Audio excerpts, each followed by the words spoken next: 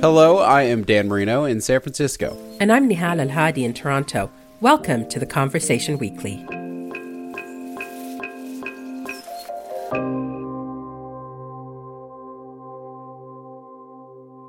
So Nihal, I'm going to open this episode with a question that feels like it's out of a job interview, so I apologize. But have you ever been in a situation where there was an obvious solution, it wasn't getting done, no matter how much you tried to talk it over, suggest solutions, and generally be an agreeable person? I mean, Dan, I parent 2 children, so that you're basically describing every weekday. So what do you do in these situations? So it really depends. A lot of the time I'm just in survival mode and I have to flex my authority and be like, you need to do this right now. Other times it could range from bribery, negotiation, trying to work it out together, explaining to them why I need them to do something, but trying to change behaviors like consistently every day without me reminding them to do it usually takes a lot of work on my part. Well, I wasn't necessarily expecting to draw a parallel between raising children to the topic today, which is the legal systems of climate change, but I think it's a really apt metaphor. Climate is changing, or has changed in a lot of ways. The world knows what to do, and for the most part, how to do it. And we're at this frustrating point where we just kind of aren't doing the things that need to get done. So in this episode, we are looking at legal tools that are being used today to fight climate change and try and motivate action, and in particular, a new legal pathway that activists and scholars are employing that is particularly tying environmental degradation and global climate change to human rights. So that's a really interesting approach, but will it work? What human rights are being violated? I guess access to quality of life or health or well-being. But how does it get used in the fight against climate change? That is exactly the question that we are going to dig into with our first scholar to get a little better sense of how these environmental cases that are being pushed through human rights channels are playing out in court. I spoke to a scholar who's been following them pretty closely. My name is Nyak Sian Ko. I am a postdoctoral researcher at the Stockholm Resilience Center with Stockholm University in Sweden. My background is in sustainability science, and I work with global environmental policies, but also biodiversity governance in general. Part of Nyak's research looks at projects like dams and mines and how they are implemented around the world. She and a colleague recently published an article with The Conversation about a case taking place in Argentina about one such project. There was a dam being built in southern Argentina, which is located in the Patagonia region. So it's a very environmentally endemic area. There's a lot of very rare species living out there. And the dam operator built the dam in a way that was not entirely up to code. There was an environmental impact assessment done, but essentially the dam affects the indigenous Mapuche people living out in the area. And there wasn't very clear guidelines around how they were to actually conduct the public participation. And the dam was affecting both the indigenous people living there, but also this hooded grebe. This species only exists in this part of Patagonia and nowhere else in the world. It's critically endangered. There's about 800 individuals living in this tiny lake there in Argentina. And if this bird species goes extinct from this area, it's extinction, essentially. You mentioned that there was a kind of inclusion process that was supposed to have happened between the construction of the dam and the Mapuche people. This is a thing that's present in a lot of construction in more remote regions. Can you explain what that looks like and what that law or regulation is and how common it might be in a lot of these cases? With any major development project, be it a hydropower dam or a mining project or a highway, if there's any kind of major construction to be done with a development project, the project developer has to do an environmental impact assessment. And through this, they send biologists out into the field. They do an assessment of what type of biodiversity species are out there, what kind of habitats, what kind of ecosystem services. And from that, they have to create a report to show what types of environmental impacts we would do. And with this also, they have to interview people living in the area because they're also affected with this development, right? And there's clear guidelines on how public participation should be done, primarily that people living there should have free, prior, and informed consent, and they should be able to actually deny the access to them losing their lands. But unfortunately, we see that this isn't done very thoroughly in most cases. Environmental impact assessments, or EIAs, are basic requirements for most development projects in most countries. I've worked with cases from Sweden, where I'm based, specifically on a mining project where in northern Sweden, they were cutting down old growth forests to open up an iron ore mine. And then the indigenous Sami people were also being affected by this, and they had to do an environmental impact assessment. But I've also looked at cases in Laos in Southeast Asia, where a hydropower dam was being built and the indigenous people living in the area were also affected. To halt construction on the dam in Argentina, Nyak explained that the most obvious legal strategy would have been to argue that the dam would damage the hooded grebe's habitat, and therefore does not comply with Argentina's commitment to halt species extinction under the Convention on Biological Diversity. But instead, the Mapuche people worked with an environmental organization to contact the UN Human Rights Council. Together, they argued that the dam was violating their human right to live in and make their livelihoods from their own ancestral land. This strategy of merging environmental concerns with human rights law has become increasingly common in the past few years. The human rights argument is really strong because, it's people's rights to live on the lands that they belong to, their ancestral lands. So there's a very strong connection between the link of human rights and biodiversity. So we've got this bird, the hooded grebe, we've got the Mapuche people, we've got this dam construction going on. What happens next?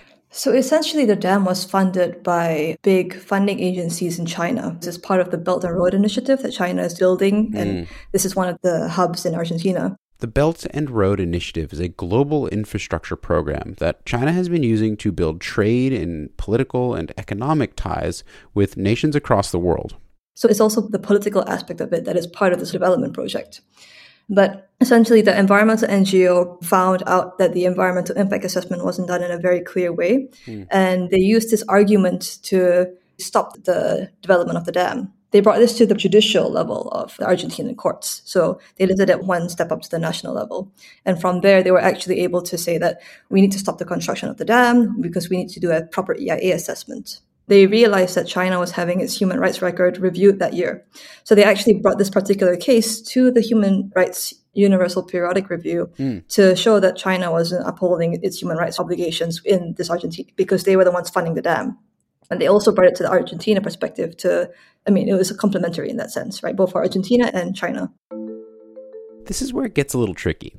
A human rights peer review isn't legally binding, but Nyak says that doesn't mean it has no effect. So it's about carrots and sticks in a way, right?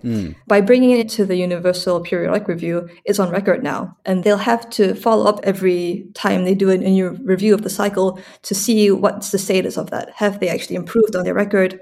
What are they doing about it? Where are they in terms of the implementation? So it's about really making it very public and transparent and bringing attention to the case, that they have to do something to address it. So the stick here in this carrot and stick situation is the bad PR and possible political fallout from negative human rights cases. And the carrot is the opportunity to do good elsewhere. One really big aspect of my work is safeguards, both environmental and social safeguards. This means that essentially if you're going to have any kind of development, you have to make sure that you do a checklist of things that are good for both people and biodiversity. And one of these easy wins, so to say, is an offset.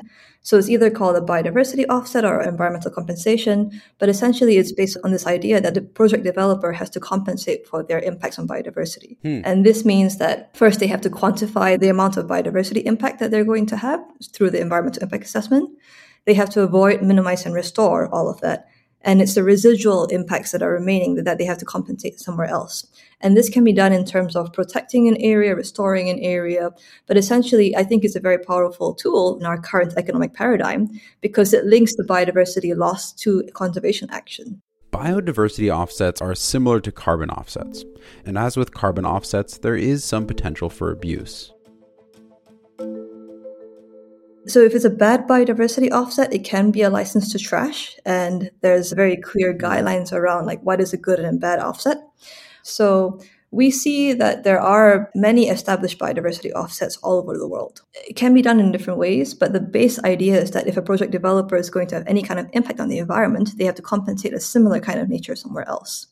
And this can be done in terms of a market-based approach where there is sort of an environmental bank, if you think about it that way, where they go out, they do the restoration activities, and then they sell those credits to somebody else. Or it can be done with a more of a state-based approach, which we see in Germany, where the government is the one in charge of actually making sure that the losses and gains are matched together.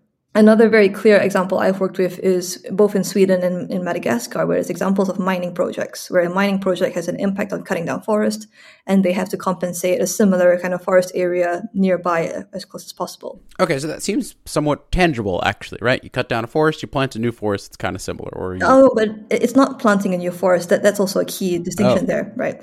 So it's a mix of protection and restoration. Primarily, it should be protection because essentially, restoring or planting trees takes a long time. You mentioned in the article you and your colleague wrote for us inequities and inequality as central to the idea of conservation and biodiversity. Can you explain how those two ideas fit together? So if I go back to the example of the hydropower dam, right? I mentioned that these dams or any kind of project development with resource extraction, they often tend to happen in very remote places, so places that are far away from cities. And there's an inequality there because who benefits from these projects and who loses, right? People who benefit are usually the project developer because they make money off the development, governments that take a cut from the resource extraction, people in cities like me and you who gain access to resources, but often the losses are felt by these people who are living in these very rural areas. And they're already very vulnerable because they live out there, they tend to live off the land, it's their main source of livelihood. And then this company comes in and, cuts down the forest or stops the water from flowing, right? So there's a very big inequality in terms of who benefits and who loses. And also, if you think about the environmental impact assessment, how do we know that it's done in a thorough way, right? So these power inequities are something that we try to tease out in our work and really point to the issue of that conservation is conservation, but also it's people that are being affected. So the question is, can this approach of thorough and transparent environmental impact assessments and seeking permission from local populations actually work? Or do the local people always get the short end of the stick? And the answer, as you probably guess, is that it depends. One case where it has been successful, for the most part, is the mining project Njaak mentioned in northern Sweden with the Sami people. From our interviews with the Sami people, they were very happy with this agreement because, one, it set a legal precedence, and all mining that happens in the area now has to follow the same kind of procedures. And with these monthly meetings, the Sami people were also compensated for their time to attend the meeting, right? Because time they spend going to a meeting of a mining company is time that they're not spending for their own livelihoods. Sure, yeah. So I think that there was a lot of clauses that were built into this agreement that were very innovative, actually. Unfortunately, in the case of the dam in Argentina, so far, things aren't working quite as well for the Mapuche people. The courts have recognized that the environmental impact assessment was not done up to speed. They had to go in and pause the development while they do more proper guidelines and make sure that, it's done in a clear way. So the case has been pending for the past 5 years. And the project developer, from their perspective, is very expensive, right? Obviously, they want the dam construction to continue as fast as possible. But unfortunately, because the dam is in a very remote area, construction has quietly continued and it's difficult to enforce. So the project developer is essentially slowly continuing.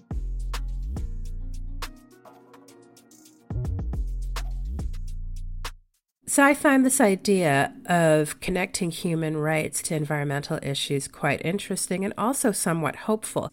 But it seems really localized and happens on a small scale. You're right. So far, it has been mostly on localized scales. But a lot of activists and legal scholars are starting to use this idea of human rights and environmental and climate issues as a model to bring cases to the international level. And this is through places like the UN and other international courts. That makes sense because climate change isn't a local issue. It affects people everywhere in different ways. But are there any precedents here for these kinds of cases? Well, to find out the answer to whether there's any precedents for something like this and how this process is going, I spoke to one of the legal experts who is part of the team that is bringing a case forward to the UN's International Court of Justice, and I'll let her explain. My name is Zoe May. I'm a PhD candidate with Melbourne Law School and a research fellow with the Melbourne Climate Futures Research Centre at the University of Melbourne. My research, broadly speaking, examines the role of law in addressing environmental challenges. Specifically, I focus on the intersection between climate change law and the law of the sea. So my doctoral research focuses on state responsibility for climate harms in Pacific Island states. Zoe is also part of the academic advisory team for a non-governmental organization called World Youth for Climate Justice. They are a group behind a case currently before the UN's International Court of Justice, or ICJ. In this case, Vanuatu, a small Pacific island, as well as a group of other Pacific island nations, are asking the court to advise on whether nations have an obligation, a legal international obligation, to prevent climate change. And Zoe explains a little bit about the context of the case. Pacific Island states, cumulatively, have contributed less than 0.03% of greenhouse gas emissions globally. But they're really at the front lines of a lot of the worst impacts of climate change. If you think of climate change, you think of things like sea level rise, but also increasingly worse cyclones and flooding and storms. You have ocean acidification contributing to biodiversity loss. So the Pacific Island states are a group in the Pacific Ocean region of really low-lying coastal states. A lot of their populations are concentrated around coastal areas, which means sea level rise impacts not only their infrastructure, but also their ways of life, their food security, and their connection to place. Already, we're seeing some islands being inundated by sea level rise. And in the future, we might be looking at climate displacement in the region or climate mobility, where people have to move from, the lands they grew up on, their ancestral lands, to different places because of climate change. I mean, Vanuatu just got hit by 2 big cyclones, right? This isn't some academic thought experiment here. It's happening now, to your point, right? That's it. So for the Pacific Island states, this isn't really just a legal question. This is a question of their lives and livelihoods, their ways of being. For them, sea level rise, increasing flooding, these are things that are now daily occurrences that they're having to adapt to. But because finance isn't coming in for that adaptation, they're bearing the costs already. When we talk about allocating responsibility, people think that's when the cost is coming in. But the costs are already being borne by those most vulnerable, and without the resources to really respond in a way that keeps the sense of community and their ways of life intact. So the stakes could not be higher for Vanuatu and the Pacific Island nations as they bring their case before the ICJ. The ICJ is located in The Hague and is composed of 15 judges from around the world. It is the UN's principal judicial mechanism and is considered the world's highest court. The court can hear cases that are contentious, where one state is suing another for some sort of action or compensation, but states can also ask the court for an advisory opinion on a legal question, in which case the court will render an authoritative judgment on the interpretation of international law and indicate what that law means for countries around the world, as well as what it could mean into the future. This advisory opinion is the sort of judgment that Vanuatu is seeking. Getting a case before the court can be a long journey, though, as Zoe explains. In order to bring a case before the International Court of Justice, you need an international body to bring that resolution. In this case, they were bringing it before the United Nations General Assembly, so you need a simple majority of states. What that means in basic terms is a lot more states than those in the Pacific had to agree to bring this resolution. Essentially, they were looking for a simple majority, but what we ended up getting was a full consensus. So Really? This is the first time that the United Nations General Assembly has ever had a full consensus from states to bring a request for an advisory opinion. This is much more than a historic moment of unity behind these Pacific Island states. It reflects a shift in thinking about climate change that has been many years in the making. In 2011, Palau was attempting to bring a case to the International Court of Justice, an advisory opinion at the time, but that didn't go ahead because of political pushback from some major players. So what changed between 2011, when a similar resolution couldn't get a simple majority, to March 2023's full consensus vote?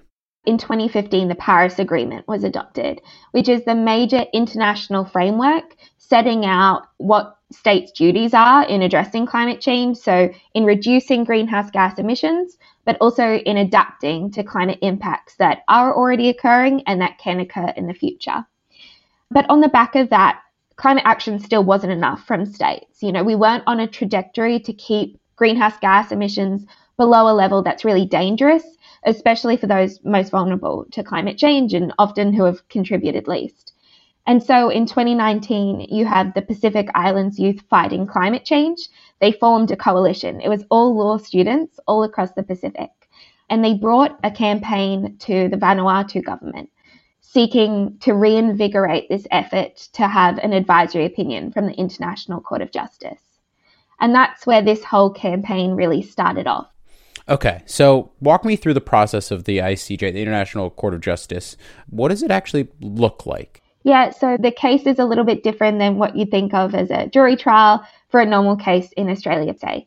They'll hear scientific evidence about climate change, so there will be a lot of expert evidence there. But all of the judges are lawyers with legal training, so they're really trying to interpret the law in this advisory opinion. States will probably make submissions about how they conceive the interpretation of the law, the impacts of climate change on them, and the obligations under international law. And then there's a process where the judges will go back and provide what is an authoritative opinion on the interpretation of this question.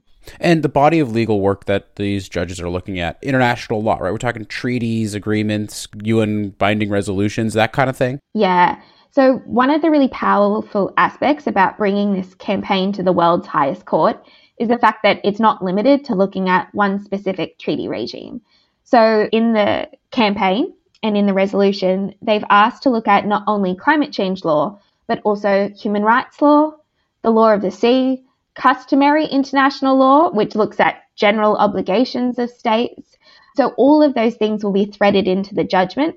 Not only that, we're already having a lot of cases come from domestic regional courts giving interpretations of climate change obligations and their intersections with other areas of law like human rights law. And so the hope is that these progressive developments of climate change law and human rights law will be taken into account as the International Court of Justice is rendering its decision. The ICJ has addressed various environmental issues in the past, but this is the first time that the global problem of climate change itself has come before the court. So this is a really important moment for the world's highest court to deliver its judgment on the interpretation of climate change obligations. The environmental impacts are not from one state to another. It's really diffuse across the globe. And it has these intergenerational impacts, being inequitable impacts for certain states like the Pacific, but also intra-generational impacts on future generations. And that's the first time the court has been asked to rule on that issue too. Even with the unanimous support of the UN General Assembly, the outcome of this case is by no means guaranteed. It's definitely uncharted waters bringing it to the International Court of Justice. And there are some risks in doing so. Obviously, we want a positive judgment, but they have interpretation leeway. The precedent that they're building on is this body of domestic and regional cases that have really gained traction in the last few years. These types of cases that Zoe is referring to are like the ones that Nyock was talking about earlier. Obviously, that's a different level. We have from the domestic to the regional. The international will be the highest court delivering its judgment. It's the authority on this, but it will take into consideration these earlier precedents. Still, simply being brought forth, the case has already accomplished one of its biggest goals. The results of a case are not necessarily just dependent on the judgment. I think one really powerful aspect of this campaign is it's garnered a lot of public attention. With an issue like climate change, obviously we want systemic issues from governments, but also bottom-up action from different corporations, public groups, individual action. And this has really brought climate change and its inequitable impacts on the Pacific to the forefront of people's minds. I also think it can really influence negotiations going forward. The climate negotiations have hit a bit of a standstill when it comes to some contested issues, largely revolving around responsibility and climate finance. So I think this serves as an incentive to move forward negotiations.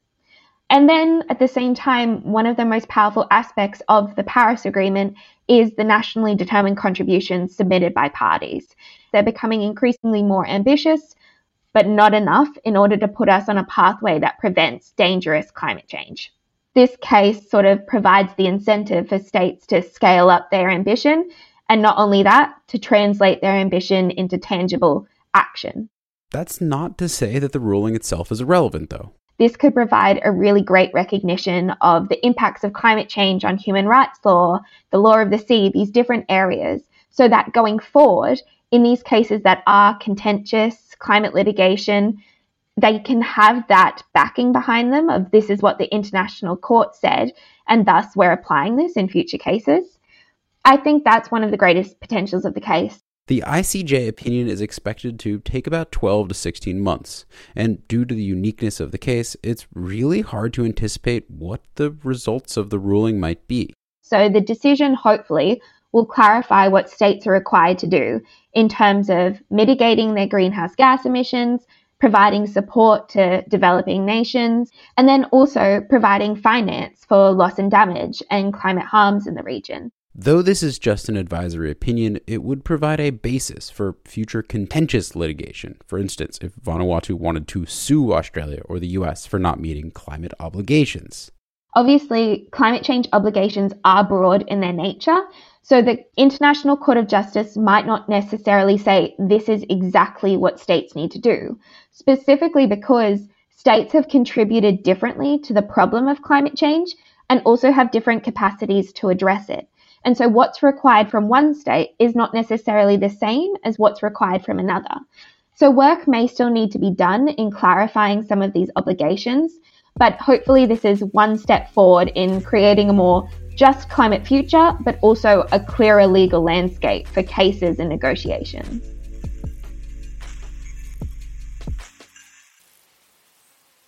So it's great that this case is being heard by the ICJ, but how does that actually translate to an impact at the local scale?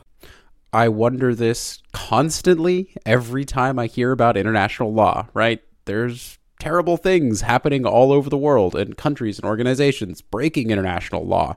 But how does it translate to change on the ground? Who is going to enforce it and how? Right. And should we even be thinking about enforcement at that level? No, that's a really good point. So to find out answers to these questions, I reached out to a sociologist who has a lot of experience working with human rights movements. And the first thing she said about how these changes are implemented was kind of surprising. The best way to think about how change happens in this system is to understand that governments are not good enforcers of rights. They never have been. They've never led in terms of building human rights treaties, at least in terms of how those treaties might impact their own behavior. They might advance them in order to affect the behavior of other governments. But in terms of being able to police themselves, they're terrible. My name's Jackie Smith. I'm a sociologist at the University of Pittsburgh. I also organize with my community as part of the Pittsburgh Human Rights City Alliance. And we're also part of a national network of human rights leaders working across cities to support the work of local advocates to bring human rights home, to translate international laws into local practices. As one of my co-organizers likes to say, we are the enforcers of human rights law. We being the people. Yes. So we need to know what our rights are, and we need to know how to pursue those rights, to defend those rights in whatever legal arrangements we have. And if we don't have those legal mechanisms, we've got to work to build or strengthen them. So then how do the people enforce that? What does that look like, and how does that translate to actual change on the ground? So the enforcement, like any enforcement, requires power.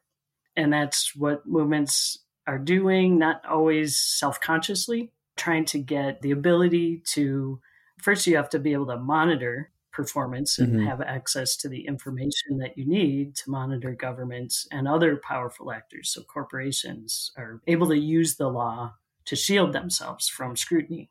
So you can see all the levels of power that are at play and how the existing system really reinforces the powerful groups against those who might be trying to advocate for rights of people and nature.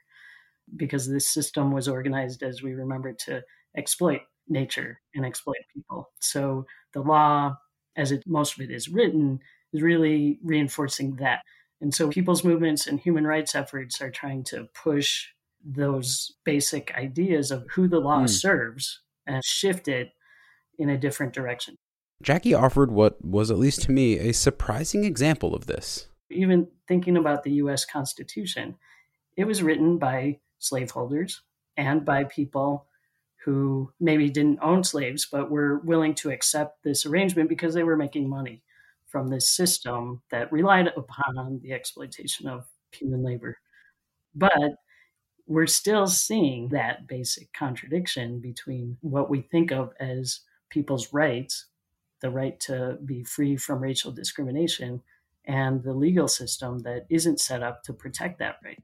The recognition of this contradiction, Jackie says, is the first step to changing power dynamics. Ideas are really important sources of power. You can have hard power or military coercive power, but if you don't have ideas that get people to accept your authority and your ability to use that force as legitimate, it doesn't matter how much military force you have because people won't accept your authority. This kind of flips the script on the conception of how power works in the world, but in Jackie's work, she's found that there is a lot of historical basis for this type of thinking. A lot of times in international relations, we think about states coming first and then creating rules for how states will work out their differences. So the UN just happened and states wrote the UN treaty that created it, and that's how things work. But it's usually a lot more complex than that. In my work, I've traced a long history of human rights advocacy that predates modern states and it predates the UN by far. This struggle is part of human history, even if it's less well documented than the history that is recorded by elites and states. So we can speak about people as always being engaged in this effort to define relationships between powerful groups and less powerful groups, and to define norms that govern how people should be treated and what basic rights everybody should have in any decent, civilized community. The idea of changing norms is key to understanding how society-wide changes occur. As the idea of what is acceptable within a society evolves through grassroots movements, the law tends to move in that direction as well, albeit a bit slower. The legal changes continue to shift the balance of power and continually increase the speed of change. When we're thinking about something like the Vanuatu ruling, that shift in what is considered acceptable and how people think about climate change is perhaps in many ways more important than the law being enforceable. And Jackie offered a really powerful historical example of this. The very first example that comes to my mind is the anti-slavery movement. And that precedes by a long shot the United Nations and the system of international law that we have, although there's treaties that reflect, bans on the slave trade that are respected and part of international law today. And that started from the grassroots and was about activists building power to push elite players to shift and to decide that, no, you can't own human property. You can't engage in this kind of activity, and we're going to take steps to make sure that you don't. So to me, it's a little surprising to hear you say that the abolishment of slavery and this push for environmental change through human rights have a lot of parallels. Could you explain that a little bit more here?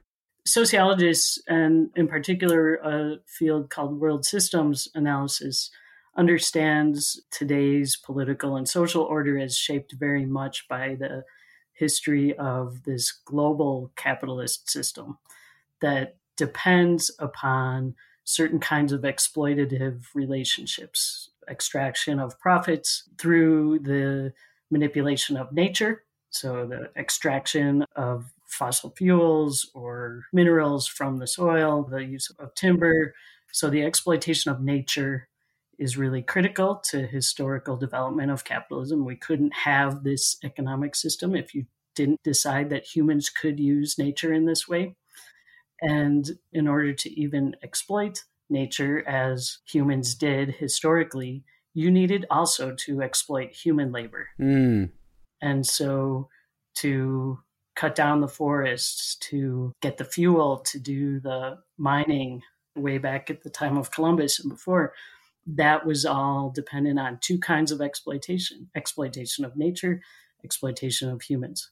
And so what the law that we're talking about is trying to do is to set norms or to redefine norms about these relations, these social relations, to say that in the existing order, it's acceptable to exploit nature.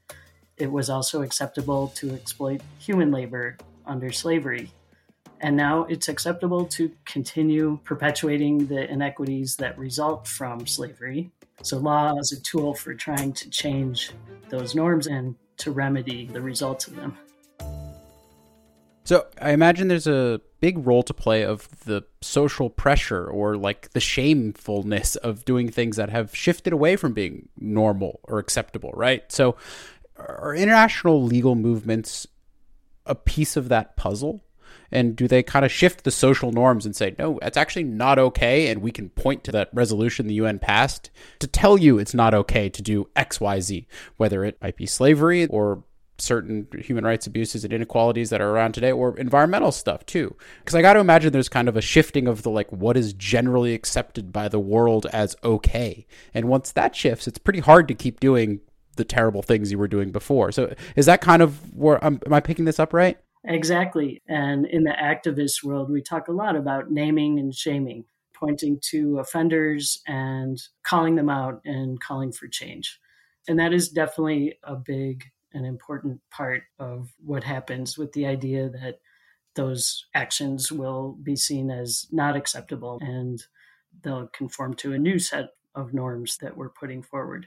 Given your knowledge of the historical human rights situations in other cases, how are we looking with the environmental human rights stuff?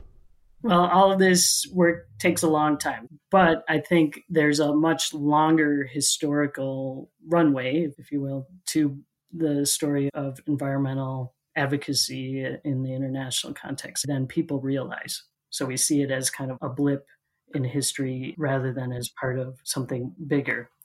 So what's happening now is we have a lot of activism, a lot of, really good historical foundations for advocacy and strong movements that are, unlike earlier movements, pretty well connected and crossing issue divides and certainly in crossing national boundaries in ways that we never could in the past, with our technologies and the kinds of organizations that have been developing over recent decades, learning how to work internationally. While Jackie sees these strong networks of activists as good reason for hope, she's also quick to point out that a ruling from a court, even the world's highest court, isn't the moment to say mission accomplished and walk away. Rather, it's the beginning of the next step in this process. We say in the human rights cities movement, human rights don't trickle down, they rise up. And I think one of the mistakes that some activists have made is to think that you can pass a resolution or even a law at the UN level or even in a national government and expect it to be carried out as you'd like. In reality, even in national law, that doesn't play out. If you want to see a law enforced, you need to make sure that you're attending hearings and following through the executive branch to see what's going on. That process happens in the UN as well. And so for our movements to really see follow through on some of the good resolutions that have been passed or treaties that have been passed require us to do that monitoring and to participate in that process and to involve more local folks in that process. With your experience in these areas and kind of where we are at in terms of the environmental movement, are you optimistic? Are you pessimistic? Are you optimistic with a caveat here? Well, I think we all have to be optimistic for it to work. And I'm optimistic enough to spend as much energy as I can on doing this work. But the powers that we're up against are very strong, and they've been upholding this very profitable for them system for a very long time. And so, I think it's really going to require many more people to realize that if we want a better world, we are the defenders. We are the ones we've been waiting for.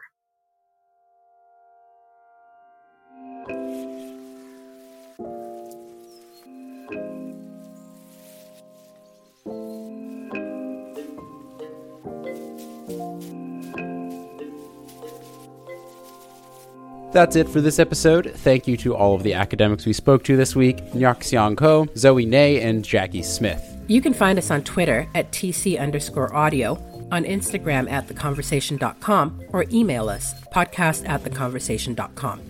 If you like what we do, please support our podcast and The Conversation more broadly by going to donate.theconversation.com. This episode of The Conversation Weekly was produced and written by Katie Flood, sound design was by Eloise Stevens, and our theme music is by Nita Sarl. Stephen Kahn is our global executive editor, Alice Mason runs our social media, and Soraya Nandi does our transcripts. Mend Marawani is the show's executive producer, and I am Dan Marino. I'm Nihal El-Hadi. Thank you for listening.